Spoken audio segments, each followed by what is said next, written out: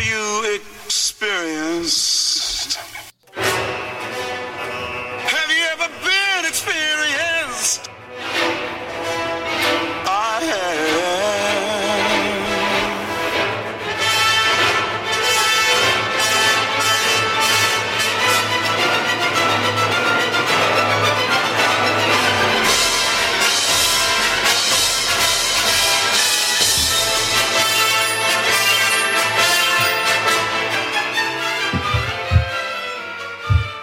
And we're back with another episode of the Anarchist Experience, episode 438, a.k.a. Year 9, Week 14, coming at you this week. As always, I am your host, Mr. Richie Rich, along with... MC. And KS. Whoa, move closer to the microphone, MC. MC, I'm back. Got busted on that one. And since this is your live Saturday broadcast, we do this around 3 p.m. Eastern Time. On the old clubhouse, so you can join us there. Find us. The club is the Anarchist Experience, or at me at Riches for Rich, RICHES, the number 4 RICH, and then I will click the little invite button when I open up the room. It's been a while, Cass, and you've been on a trip and have some other stuff going on, some bureaucracy getting in the way. So fill us all in on what you've been up to and what's upcoming for you. Well, yeah, it's been a very busy summer. I went off to Freedom Fest in Memphis for a week, and then went to travel with MC in Montana for a week or two, and then came back and actually went to my in-law's hospice bedside where he was passing away, and then went off to Spain for a week for the Liberty International World Conference. Now back where we're holding this conference of Austrian economic scholars from China who were invited in great number, but the Chinese government didn't allow most of them to come. Actually, the only ones who came from China sort of slipped out as if they were on holiday, so they weren't stopped. But in any case, and then school begins next week. That is quite the summer. So let's talk about the Chinese people first, because why not? You invited a bunch of them, only a handful were able to get out. This is a conference being hosted in Hawaii? Who is hosting it? What was it? I mean, it's Austrian economics, certainly, but was there a specific issue that was being addressed, or just Austrian economics in general? Why invite Chinese people? Well, there are a lot of Chinese scholars of Austrian economics in China. It's a kind of a surprise to people because it's a thoroughly free market philosophy and school of thought explaining, the way the world works. And they've been for years, holding. They had an organization called the Unirule Institute, which has been shut down by the government. In fact, some years ago, I was there at one of their final meetings when the government welded the front door shut with the staff inside. Wow! As a way of telling them they should cease and desist. And in those days, we still held meetings in restaurants and other venues to get around them. How long ago was that? Maybe 4 years ago. Okay, so not too bad. Mm-hmm. It's not like back in the day China. This is like the current Chinese regime. But now the current Chinese regime is much more strict, and using social media accounts, for bank accounts and use of technology for transactions and bank accounts and that sort of thing. Now they have just total control over people. They can just snuff out their bank accounts, control where they go, because they have to use those accounts to travel. And so I think almost all of the scholars now are not allowed to travel. They face, losing their businesses, losing their bank accounts if they should step across the line. They're invited to tea by the police to discuss what their misbehavior is and what they shouldn't be doing. And so it's very hard for them to get around all this stuff. They still persist, but greatly restrained. And very few of them got out. Actually, about 3 out of 30 are here. One from Cuba, one from Canada, one from Los Angeles, and then a couple from Taiwan had no problems, but the others are feigning. So help me out a little bit, because it was my impression that one of the open secrets of the Chinese regime was that it's obviously a communist regime, right? But they kind of looked the other way on free market activities because that's what made the communist regime prosperous, at least in Hong Kong, right? Mm-hmm. And so why crack down on, I'm going to call them like secret societies of people discussing these free market ideas, knowing that it's going to financially benefit the communist regime out into the future? Well, because independent thought is considered more and more a threat to the regime itself, because it's any independent thought is perceived. I mean, that's how threatened the leadership is in China. That they feel that this sort of thing is a threat to them. I mean, normally a very powerful leader doesn't have to worry about this sort of thing. They've lied about so much that reality isn't what it is anymore. Okay. And so, for example, the latest big lie, which actually upset a lot of people, which lots of lies do upset people, but there was a rainstorm similar to a hurricane, some type of storm that dumped a whole lot of water on some of the most populated provinces in China. Okay. In Beijing and around Beijing. And they decided, well, if we don't release some of this water from, behind some of these dams, the dams are going to fail and Beijing's going to, be flooded. And so to relieve some of the pressure, they flooded all of the neighboring cities. And, thousands, millions of people were impacted. Okay. Horrendously, by these floods. Quote unquote impacted, devastated. Devastated. Yeah. Yeah. Lots of homeless people and destruction, and people lost everything. And of course, the government said, well, no, that was a natural phenomenon. And of course, Beijing was spared. Yeah, because they routed the water around it. So a lot of people were upset, and they're making signs saying, this was not a natural disaster. This was created by the government. And of course, every time they try to tell the truth, they, here come the guys dressed in black and make them disappear. So that's just a taste of what kind of lies they do. But it's everything. It's so bad. They have a green initiative to make the countryside green, and then they put these rebar in the ground and put rocks on top of it and spray it green so it looks green from a helicopter.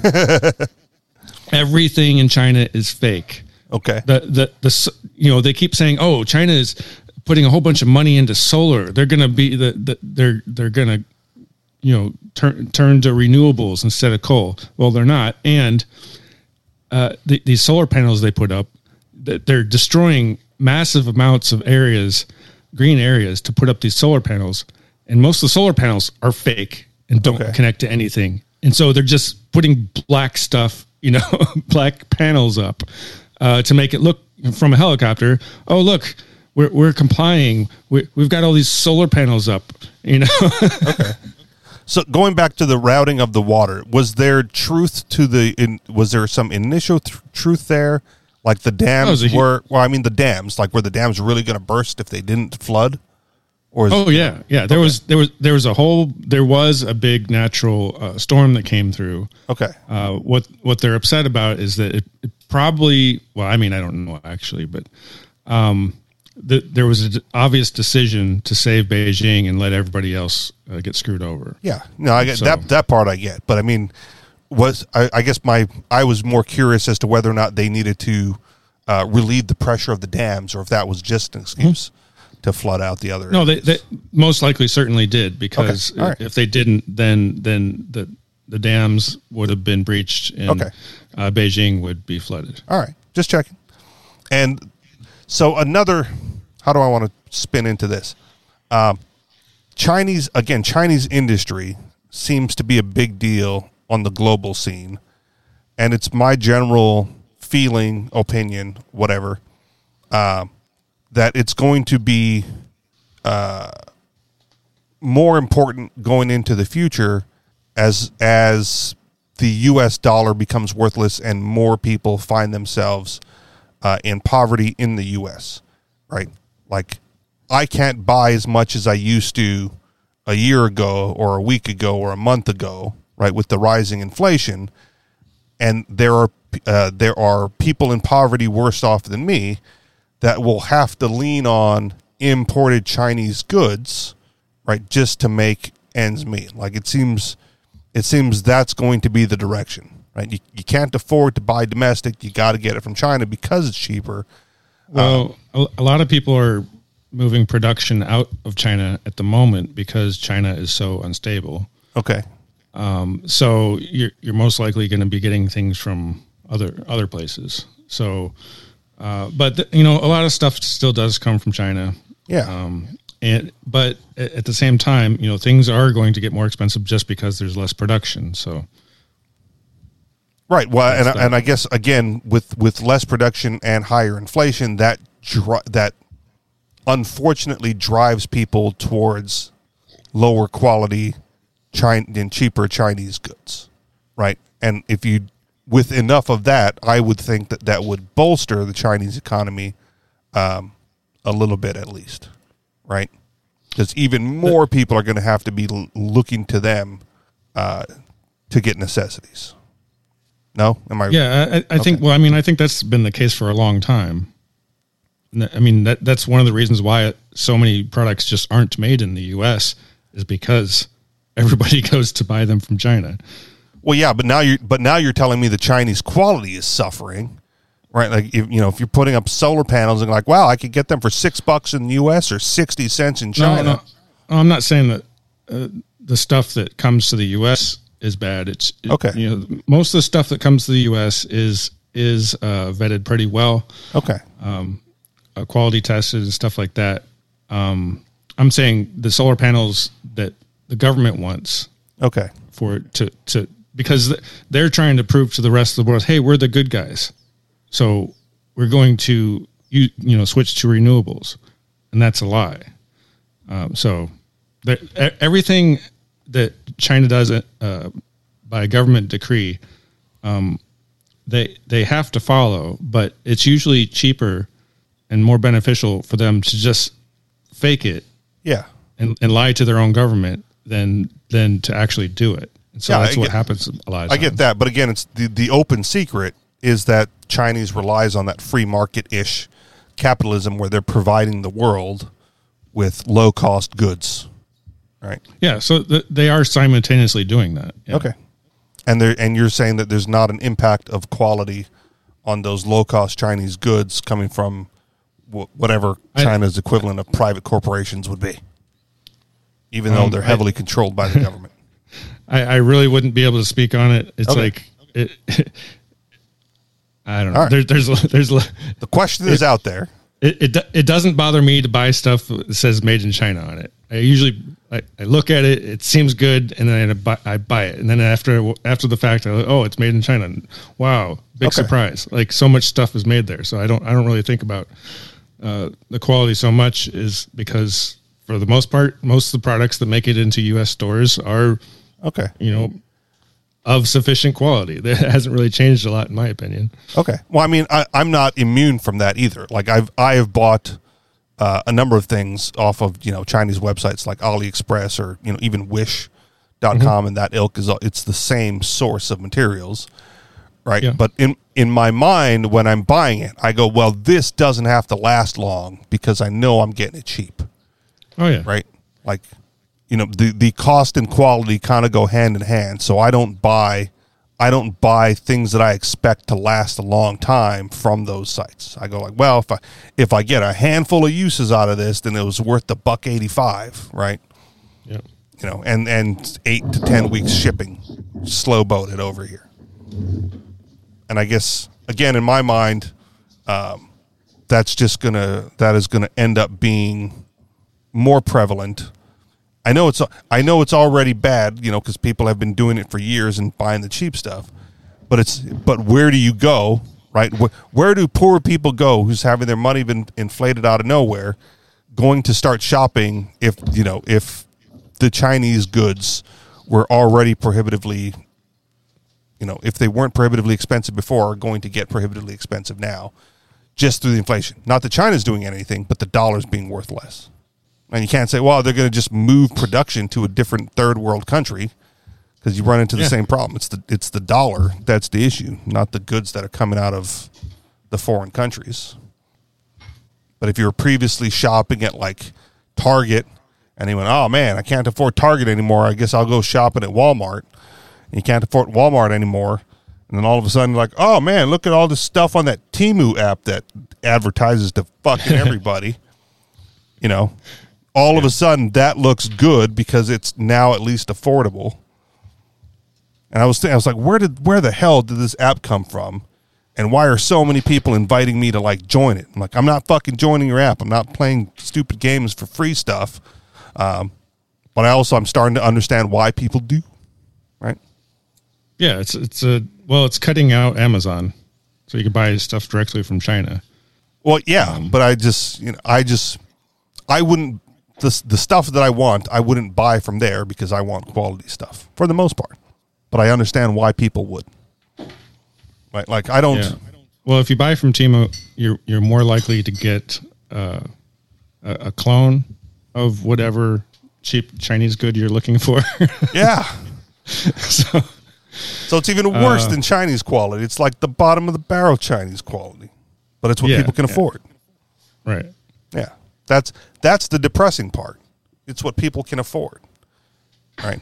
I'm not in the market, but I occasionally take a look at just what, houses are going for around here these days after the last debacle of trying to get a house around here. And, like my personal budget with my income in my general area, right? I'm like almost priced out of a trailer home at this point. Yeah. I go, what the fuck happened there? And I'm hoping for a crash or a bubble popping or something.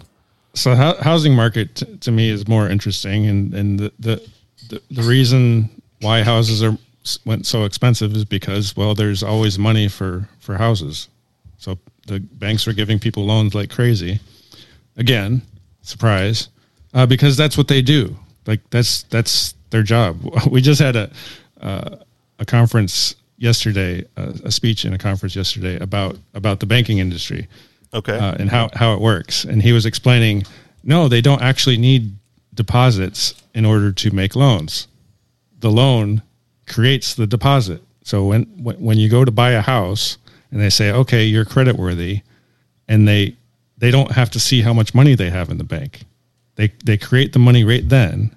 Yeah. And they give it to you. Yeah, it's bizarre. It's fucking backwards. I saw a headline yesterday or the day before. Right? You guys are familiar with the real estate website Zillow? They're pretty big. Yeah. They got into trouble a little bit a few years ago with some tactics that they were doing.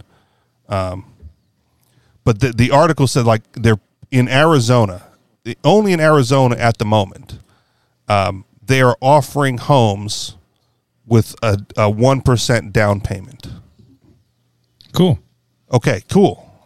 You say cool. I go, well, that's probably the only thing, right, that would make it affordable for me, to get out of my apartment, right? Like, okay, cool.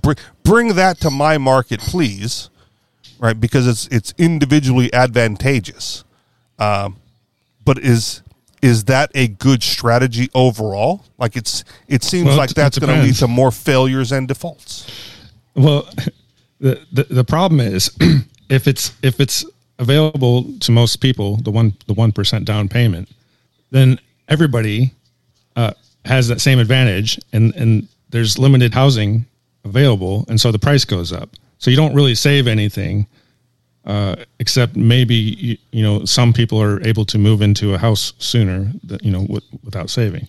Well, but it does. That's the thing. But it pushes prices up because there's less houses on the market, and so one of the things that happened, and I don't know how much of it's the bank's fault, but Phoenix, Arizona is the fastest growing city in the country. Okay. And it's been that way for years.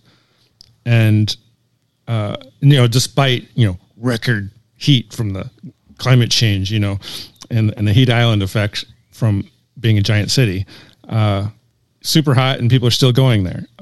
Is it just because people are, they're building more houses and they're, letting people get loans for nothing down? It could be. So we'll see what happens if housing prices do go down. If people go, oh, well, I'm not paying on this loan anymore.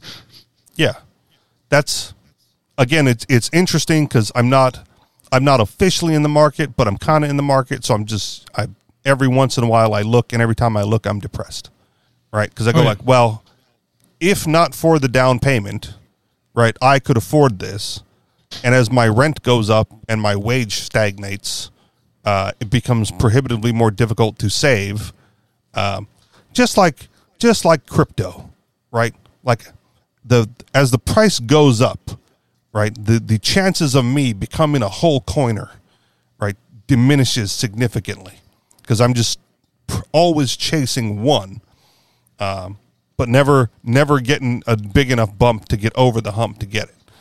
So as I rent, right, I'm always trying to save up for that down payment. But every time I look, the price goes up, the down payment goes up. And the depressing part is not being able to catch up to that hump to save enough for that down payment to, break the cycle. Mm-hmm. And again, with, the overall economy where it is, I don't foresee a solution. But I see articles like that and I go, okay, yeah, bring that here so I can get in before somebody else does. And then, I'm fine breaking that cycle for me. Like, screw you guys on the back end. I just want to get in first, whatever that looks like. But it gets always depressing. It's like every time it's worse. Every time I look, it's worse than it was before. Like, how did that happen? Whose fault is this? It's not my fault. Whose fucking fault is this? Yeah, it's the banks and their money printing machine. Yeah. Anything on this, KS?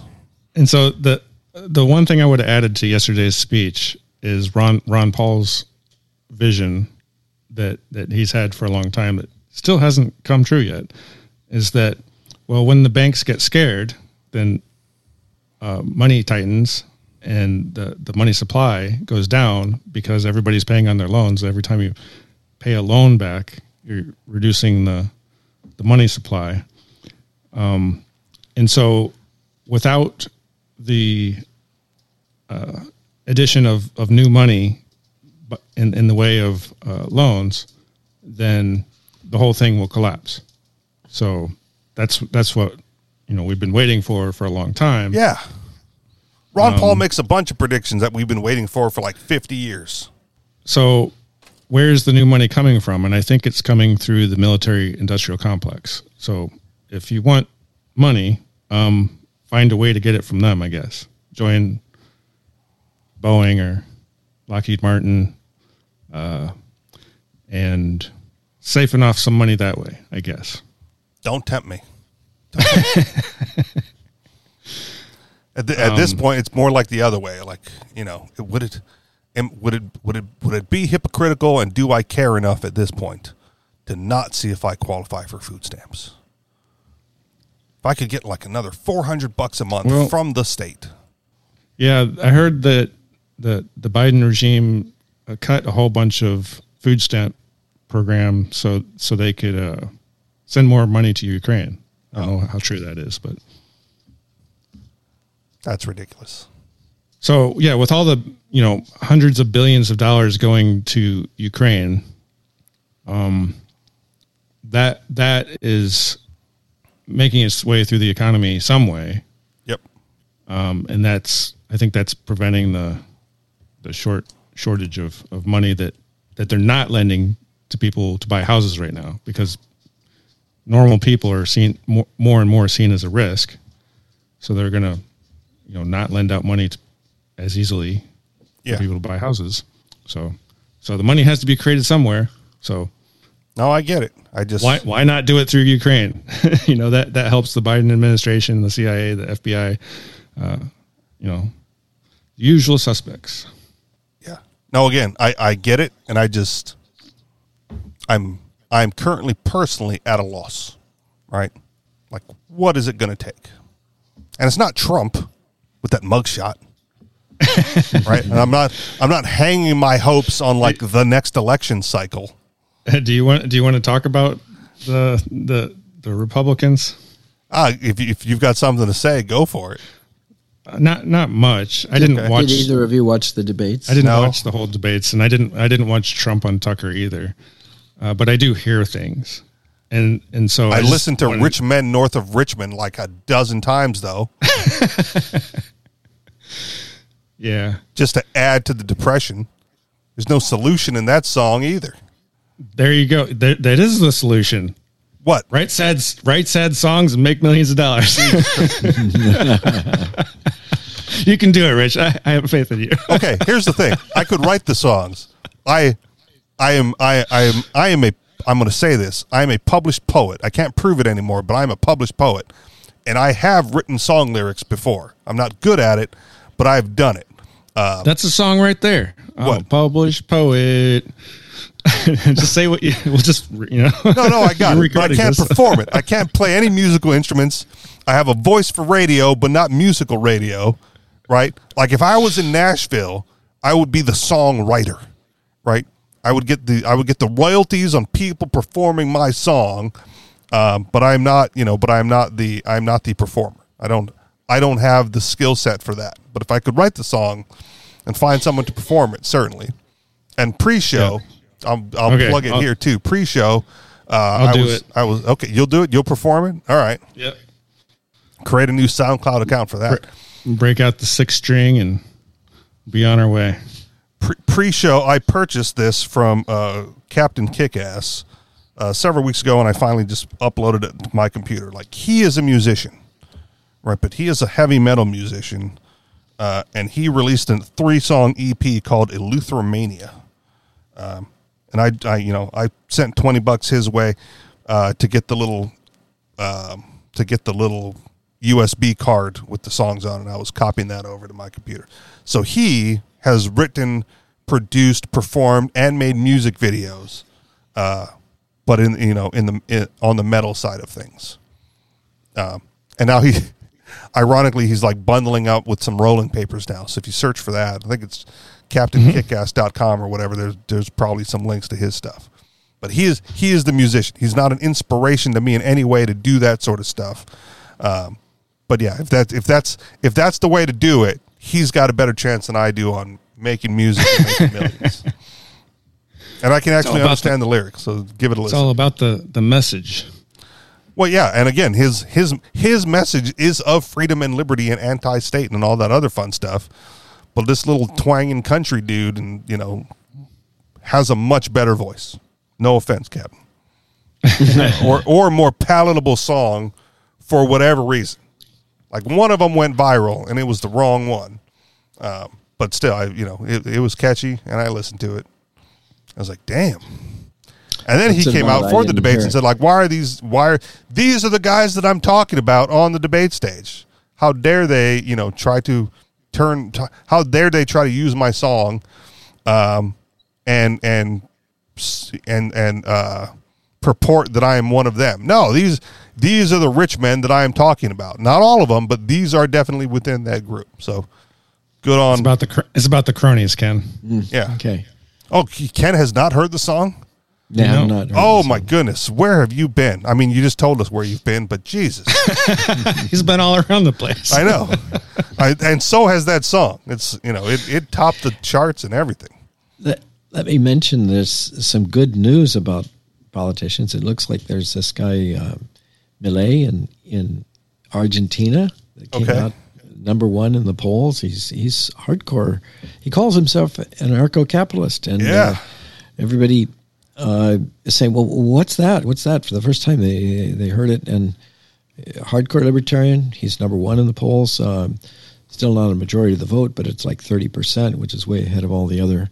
Good thing we stopped using that term last week, right, MC? And I'm also in Madrid. It looks like the woman who's the mayor of Madrid, from what I hear, she's very, very libertarian, and she stands now a very good chance of becoming, the top dog in Spain at the next upcoming elections. I am always hesitant. Like, I like seeing it. I like the fact that the term anarcho-capitalist is getting out there, because I'll still use it. I'll still identify with it. I like that other countries are getting done in that area. But I also, believe that absolute power corrupts absolutely.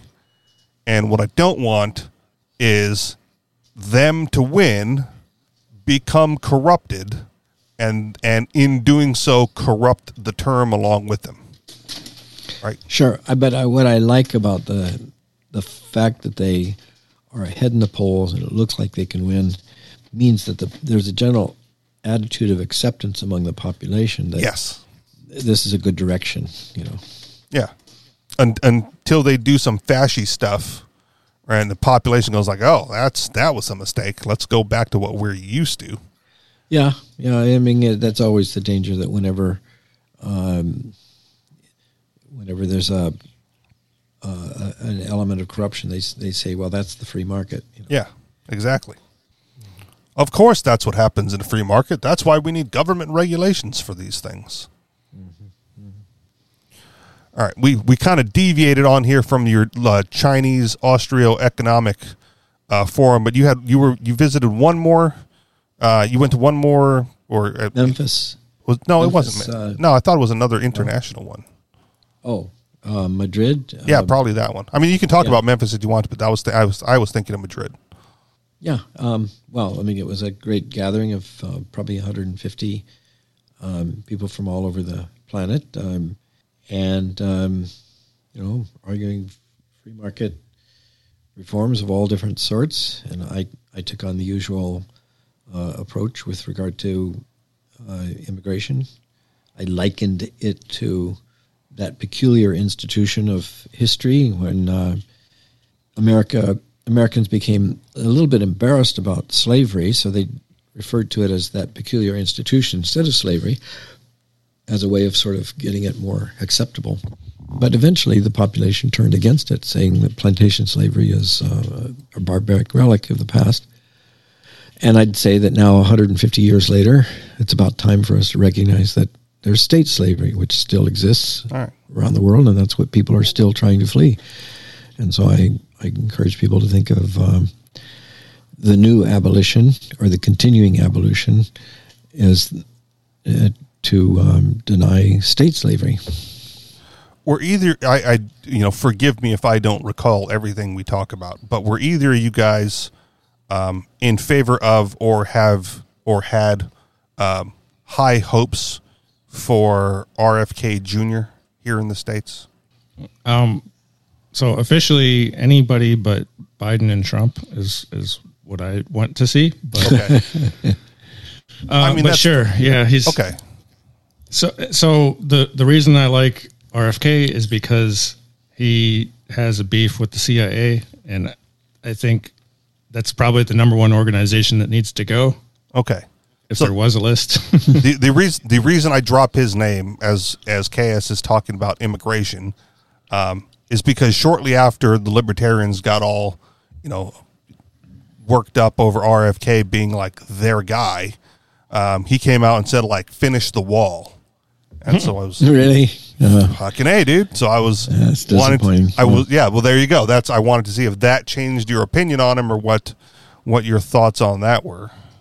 Oh, it sounds like he's just catering to the anti-COVID crowd. I mean, he knew that he had a lot of mileage among those who were very much anti-government with regard to the controls. And I guess he just senses that that's the way to pick up more mileage among that crowd. Okay. And I don't think he personally has feelings about it one way or another, but he sees that that's the opportunity for his traction. Okay. Sadly, but that's true of both parties, Democrats and Republicans. Biden had the image of being softer on immigration, but he actually was tougher on immigration. Yeah. Most of the Republicans right now think it's okay, or at least say that it's okay to go into Mexico with our military, even shoot missiles at them. What the fuck is that all about? That's just stupid, absurd, and whatever. But it's like, so that's catering to the the extreme right wing attitude towards Mexico. Okay, and so that's what they're all going to say, and that's kind of what I was trying to get to earlier about the candidates and their debate. And so for me, it seems like this new guy, Vivek Ramaswamy. Yeah, he another libertarian hero around these parts. He has all of the right talking points, and he has a solution to everything, detailed exactly how he's going to do it, that will be appealing to everybody, left and right and center. And to me, it just sounds like it's a lot of talk. Yeah, So- and then that numbnuts comes out and says that if a assault weapons ban crosses his desk, he'd sign it. Oh, that's RFK, right? No, that's Vivek Ramaswamy. Okay. As far as I know, I can double check if you want to keep talking and give me a minute. But I'm pretty Sure. I'm pretty sure it was a thing about Vivek Ramaswamy saying he's going to sign an assault weapons ban too. Well, I know RFK said it. Well, it makes sense for him to say it because he's the lefty Democrat. Sure. know. And it makes sense for him to say it because he was, again, he was the one that came here and like insisted that everyone turn in their guns when he was speaking at PorcFest. Yeah. So yeah, I think he's full of talk, and the other guy, Chris Christie, was on stage, and his main position was just I think he was only there just to attack Vivek. Okay. Apparently, he's been opposed to Trump too, hasn't he? Sure. Mm-hmm. He's like the Republican for the Democrats. Mm-hmm. He had a pretty funny interview with a radio host, Chris Christie did. Okay. And he basically said the quiet part out loud. That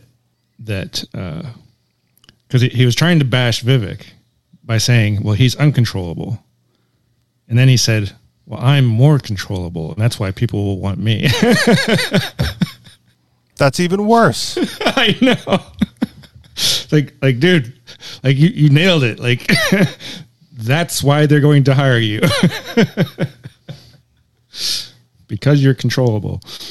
I do think people want something more radical. I just wish it wasn't Trump, because in my mind, Trump already proved to be a failure. He didn't drain the swamp. He hired a whole bunch of swamp creatures. Yeah. And I can't find the surprise. headline with a quick Google search, by the way, but we'll keep going.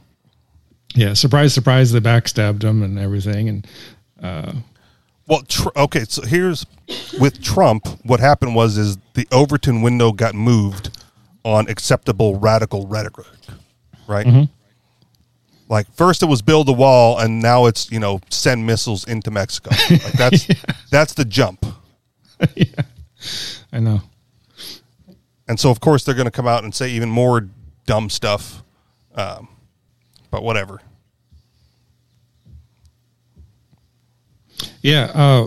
So we had actually this part of your speech, KS, yesterday about when they let Spain join the EU. Everybody didn't flee Spain and go to Europe. There were already so many illegal in the European Union doing work illegally that when they opened up, they left Europe and went back to Spain. Yeah. And so what would happen if we let Mexico join the U.S.? Would everybody leave Mexico and come to the other states? No, because you'd already probably be there. not. Like, probably not. They'd probably just stay where they are because that's where their home is and that's where they know how to live.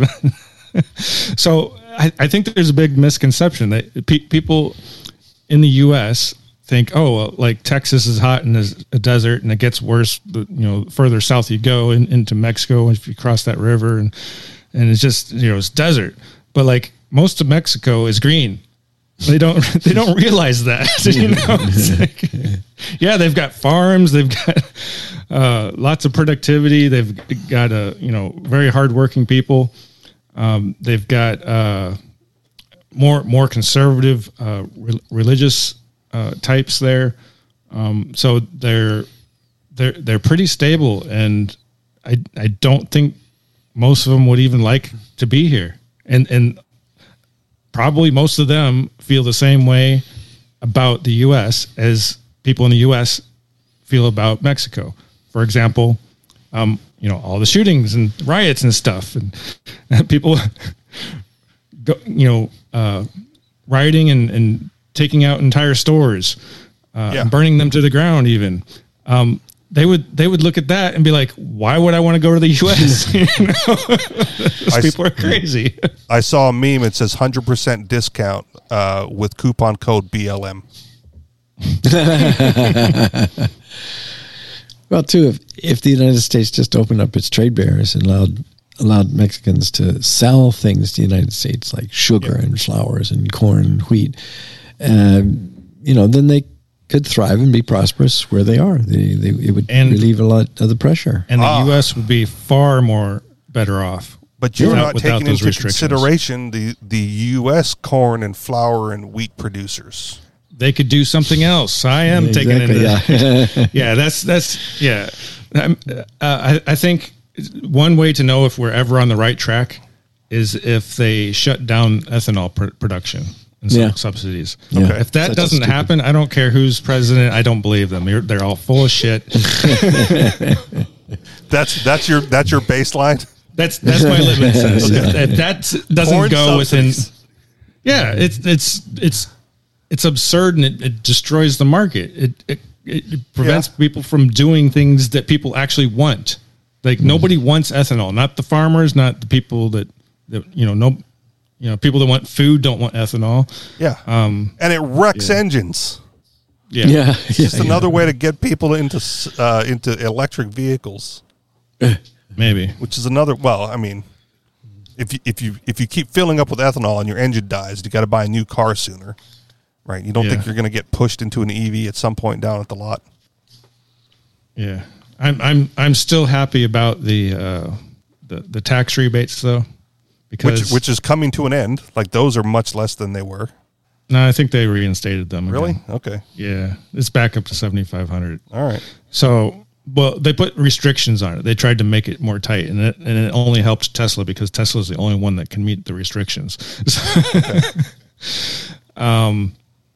Yeah, it's so weird. But yeah, it's like people get a tax rebate, and I'd rather people get a tax rebate than not. So, yes, it's not a handout; it's a reduction in taxes. Right? Like I've seen that meme a lot as well. We're like, you got all these people with student loans, and you won't cut their student loan debt, but you'll give tax breaks to the billionaires. Like, yes, because that's not a handout. Right? That's them paying less. The latest one I heard was they're spending millions of dollars in California to tear up asphalt playgrounds because they're hot and whatever. But they called it a down payment. They don't call it an expending program. They don't call it an investment. They call it now a down payment. So that it's, just anything the government wants to spend just it's just a down payment. It was probably their idea to make playgrounds out of asphalt anyway. Yeah, absolutely. Yeah. Well, it's all government schools. That's what I'm saying. Like, what happened to grass? Right. It's naturally soft when you fall. Oh, but now they've got the cushy foam, asphalt that, it's like sort of rubber. Rubber ice, yeah. And you bounce off of it. But they found that the temperatures on those in a hot, sunny day is like 160 degrees. And so now they're concerned about the toxic effects and the heat effects and all of that is, so now they're thinking about the negatives of nice rubber that kids won't ever fall on, hurt themselves. Yeah, now that it's all paid for, bought, purchased, a taxpayer fund, we'll just get more money to walk that back and do something else with it. Great. Yeah. Fantastic. Good job, guys. Never any thought about what people might do with that money in their own pockets instead of, and of course we have to do it because it's global warming is going to make things just worse all the time. Yeah. So we talked about this. I don't want to go too deep into like the Maui fires, right? But there was a clip with the governor of Hawaii, and fill me in if I'm mistaken again on this, where he said or admitted to or answered affirmatively that global warming played a factor in the human error that led to some of the problems with, Maui's safety. Mm-hmm. Okay. Yeah, they constantly talk about that, how this is just another example of, and if we didn't have global warming, if we weren't driving in cars, this fire wouldn't have occurred, of course. So global warming, but it was like the human error factor. It wasn't human use of whatever. There was also one, this is probably the most diabolical headline that I read regarding the fires, and it was people who disobeyed the barricades survived, and people who turned around and went back into the fire area perished. Were there? Yeah, clarify that. I was out of the country at the time. Were there barriers that prevented people from leaving? So people Roadblocks. were trying to leave because the city was on fire, and beyond where the cops were, some electrical lines were down. So the cops were saying, "You can't come this way because there's electrical lines down. So go back," not knowing that the city was on fire. Oh, so God. Some people went back, and perished. I don't know. Supposedly, I don't really know how many, if any of those people were dumb enough to actually drive back into a fire. But where are you going to go? You're going to disobey a cop? Yeah, some people did. Some people disobeyed and went around. Yeah, because they were like, "Hey, the city's on fire, dumbasses," and then they went around. You can arrest me later. Yeah, some people didn't. So. Yeah. But I don't really know. I mean, how far was that blockade? And so there's a lot of things I don't know. Hey, I don't man, know. I don't actually know. I just read headlines all day long. I mean, you could assume that some people might have perished, but at the same time, those were people that were in their cars already were smart enough at least to know the city was on fire and were getting out of there. So maybe they were smart enough to find a way to survive. There were a whole bunch of cars burned, but a lot of those people got out of their cars and went into the ocean. Okay. So I don't know how many people actually died in their cars. Or how many actually died in the ocean, because they had to be there a long, long time. Yeah. Like I said, I read national headlines. You guys get the local stuff. So I figured maybe there was some miscommunication or something on, something. Well, yeah, I mean, people probably made the assumption that the people that got turned around perished, but at the same time, like there was lots of people in cars that got out of their cars, jump in the ocean, or went somewhere else, or went around, or whatever.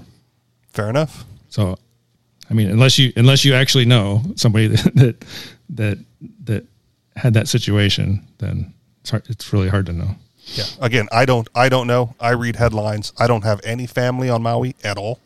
Yeah. So it was. But were people turned around back towards the fire? Yes. That's what we do know. I don't know if any of them died. But. Okay. Well, even that alone, foolishness. Mm-hmm. For anyone who complied with that. Well, it's amazing. It's amazing that the cops couldn't look over in that direction, see all the smoke. But I think there's this feeling that all government authorities have a big picture. If they say that there's fallen down lines down the road there, people don't know what that means in terms of the danger. They might just be panicked. There's danger everywhere. Here's Here's where I knew the spokesperson was lying, having grown up in Hawaii, right? At one point, I listened, there was like the press conference or whatever. He said, like, they didn't turn the sirens on because the locals are trained to, when they hear the sirens, to go to the mountains. I've never been trained to do that. I was there for 35 fucking years. Not once was there a training class that when you hear the sirens, you head for high ground. Not once was it ever explained to me, right, that the sirens are only for tsunamis, right? It was an emergency siren. You hear the siren, you seek out the news to find out what's going on, and you act accordingly. If anything, that was the training. That was definitely a total lie, because in the explanation for the alarms, it says for storms, fires, whatever disaster, fires were definitely included, and one of the reasons for the sirens. Yeah. Okay. But I mean, when I hear something that I know to be false, right, it puts into question everything else that person is saying. Mm-hmm. And so I go, well, of course he's lying. And what else is he lying about? And then then CBS is like questioning him, and then the bully comes out from the back. He's like, "Hey, you gonna let him answer? Just let him in. He's trying to answer your question. Do you want your question answered?" Right? Definitely some fucking local tough guy Hawaiian bullshit. Oh yeah. To intimidate a journalist. In my opinion, the other big question that still isn't answered is like, well, how many kids are still missing? They won't talk about that. Yeah. I mean, I think I got it wrong the last time because I thought I saw an article that had a really high death count, but apparently it was like a missing count, right? Yeah. But there's still a lot of people missing. So what are you going to do? And lots of kids missing. So yeah, of course. The weakest amongst trying to get out, right? They're reliant upon adults to assist them, and if the adults are being turned away by the government while trying to escape a deadly wildfire, or weren't aware of it because they were told that it was A, under control, or B, not warned at all because they were going to head towards the fire. You hear the sirens, you see the fire on the mountain. That's the direction you're trained to go. So of course, compulsed citizenry, like that's what you're going to do. The government says like head to the mountains. You just go to the mountains. That's all. That's nonsense. All right, we got a little time left. Do you want to do some headlines? I know you love headlines. Sure. Mm-hmm. Headline, socialism cannot work, not even in an AI-driven economy. Headline, protecting competition or preventing it. Mm-hmm. Here's a good one from Hawaii. Headline, to tackle highest housing costs in the country, Hawaii's governor declares YIMBY, yes in my backyard, martial law. Headline, to combat crime surge in American cities, many turn to private alternatives. Headlines, politicians continue to make a mockery of emergency spending. Headline, Biden's food stamp expansion linked to 15% jump in grocery prices, says a study. That might have been the one where I went, fuck these guys. I'm going to try to get on Snap. I haven't actually, but that might have been the headline. Like if those people, right, those fudge rounders are causing my groceries to go up 15%, I got to find a way to take advantage of that. And finally, headline, the meaningless, destructive minimum wage. Which one jumps out at you? Because we probably only got time for one. Well, I think if some people are allowed to get food stamps, everybody should be. So, well, yeah, because you're a UBI guy, so that's right. So go get your UBI, Rich. Come on, do it. Go. No. Biden's food stamp expansion linked to a 15% jump in grocery prices. A push by the Biden administration to increase food stamp benefits to the tune of $1 trillion could be responsible for a 50% rise in prices at the grocery store, according to a government watchdog report. The Department of Agriculture rolled out revised nutritional standards for the Supplemental Nutrition Assistance Program, that's SNAP, in 2021 that expanded the program by 27% on average from pre-COVID pandemic levels, the Foundation for Government Accountability found. Overall spending on the program more than doubled between 2019 and 2022, going from $4.5 billion in 2019 to $11 billion in 2022, a study released Thursday by the Government Accountability Group shows. The spending hit $8.6 billion in March of 2023, despite some emergency allotments have expired, and is expected to rise by 5.8% over the course of the year. The expansion is projected to cost U.S. taxpayers more than $1 trillion over the next decade, according to the Congressional Budget Office. The increase in spending on food stamps has fueled the rise in grocery prices and contributed to high inflation, the group said. USDA cooked their books to hike food stamp benefits by 27%, the largest permanent increase in program history, and they bypassed Congress to do it. Jonathan Ingram, Vice President of Policy and Research at the Foundation of Government Accountability, told Fox News, which first reported on the study. Quote, data show the Biden administration's overreach led to massive spikes in grocery prices. They're feeding inflation, not stopping hunger. The study cited retail scanner data from the World Bank following the Great Recession of 2008 that found that food prices go up 1% for each 12.5% hike in per capita food stamp spending. The price of margarine and eggs increased by more than 50% between December 2019 and March 2023, according to the Labor Department data reviewed by the group. The price of frozen vegetables rose by 36%. The Foundation for Government Accountability also estimated that Congress could claw back more than $193 billion in taxpayer funds if lawmakers repealed Biden's food stamp expansion. Food stamp spending is likely to take center stage in Congress's expected battle over reauthorizing the Farm Bill, which sets a range of spending from food benefits for urban populations to rural broadband. Republicans are pushing to rein in SNAP spending, while Democrats are wary, particularly after striking a deal with House Republicans to implement work requirements for some food stamp beneficiaries, a condition of raising the federal debt limit earlier this year. End of the article. So your take, again, we would generally, there's the general libertarian position, and then there's me moving towards fuck these guys already position. So your thoughts? Well, my first thought about this is if they really wanted to make more food available for the general population, they would open the trade barriers, allow people to sell from all over the planet at half the price or a quarter of the price.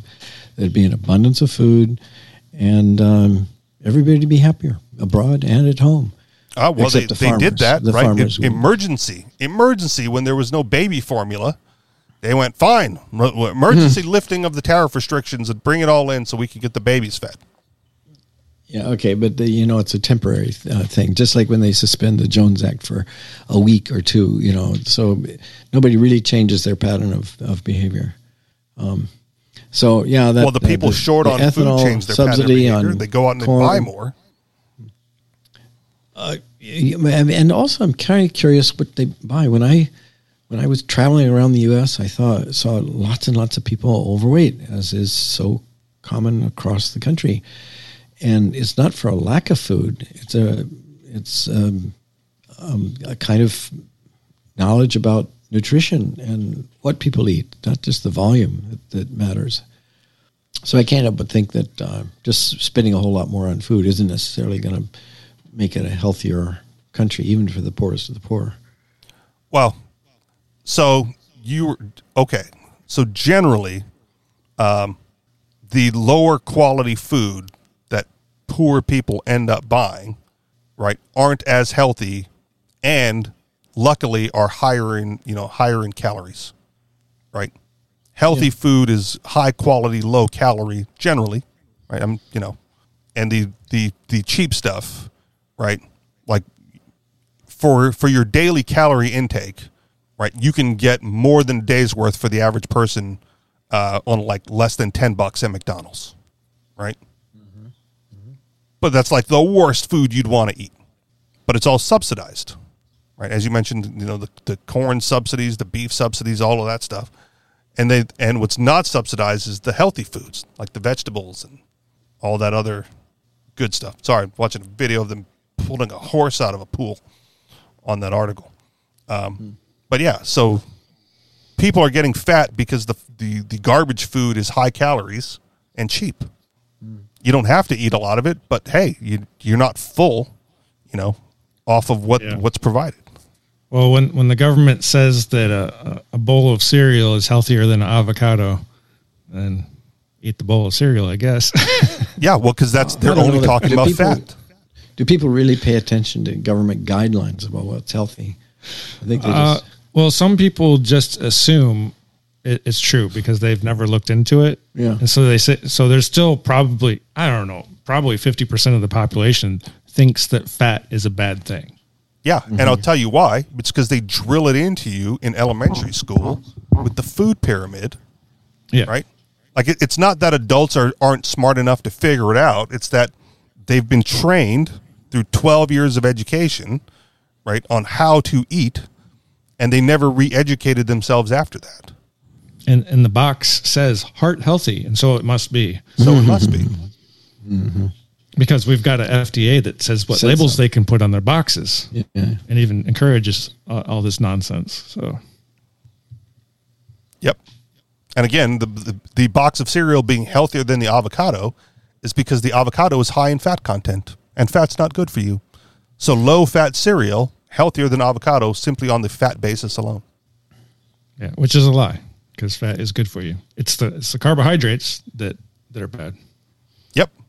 But that's not what they taught, right, on the food pyramid. So that's not what the vast majority of adults who went through that education program are going to believe. And they're not getting an update from the government. So they just continue to do what they've always done. And again, much like, my gripe earlier in the show, there's not a lot of money to go around for this stuff anymore, man. So whatever you're like, again, me personally, I say me personally, but I also realize I'm probably above average, right? Like there's a fuck ton of people way worse off than me, and I don't know how they're managing to get by at all. I don't know how people manage to survive in Hawaii. It's insanely expensive. Yeah, it's amazing. So here's the other irony, right? Like the partially because of the wages have to keep up with the cost of living at some point, right? Like I moved here, I know how much I get paid, and apparently wages have skyrocketed in Hawaii a little bit based on cost of living and other things and, the pandemic or whatever. But my niece, who can barely hold down a job, right, has like the same pay as me, basically. Like that's how much she can make there. Luckily for her, she lives at home, right, and doesn't really, doesn't have the costs of adulthood yet. But it was able to secure like a low level-ish job at the same pay rate that I get here with all the adult bills. But if I go back home, right, if I move back to Hawaii and I don't live at home, there's no way I'd survive. Like, no way. I'd be just like everybody else with a room with 6 roommates, in some hostile conditions. Final thoughts? All right, that'll do it for us then. You guys know where to find us. AnarchistExperience.com. On Telegram, t.me/anarchistexperience or t.me/the Anarchist Experience. And if you would like to contribute to this show financially, you can do so through Patreon, patreon.com/the Anarchist Experience. Thank you very much for listening, and we'll talk to y'all next week. Peace. Aloha.